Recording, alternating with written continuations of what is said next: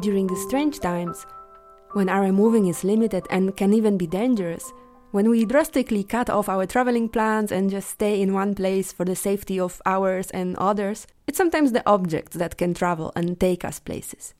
So a friend from Zambia just recently sent me a musical instrument called mbira, which I started playing immediately.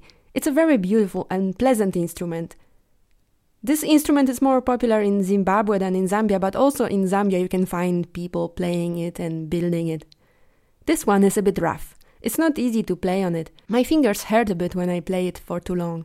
This version of mbira that I'm holding in my hands is very simple. It consists of some long pieces of metal tabs, which are attached to a wooden board by another metal piece adjusted horizontally. Usually they are tuned in some ways. My mbira is not really tuned and does not represent any particular scale. The taps are sounding a bit randomly, and some notes repeat from what I hear. Usually the pitches in these instruments are not absolute pitches. Some frequencies are missing, and hence this very special sound. But you can move the metal tines a bit and adjust the tuning. Usually the pitch level depends on how long the metal pieces are and at what point they're attached to the wooden core.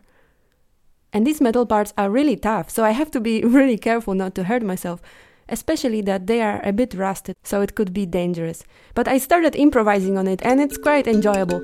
I like the sound of this instrument very much.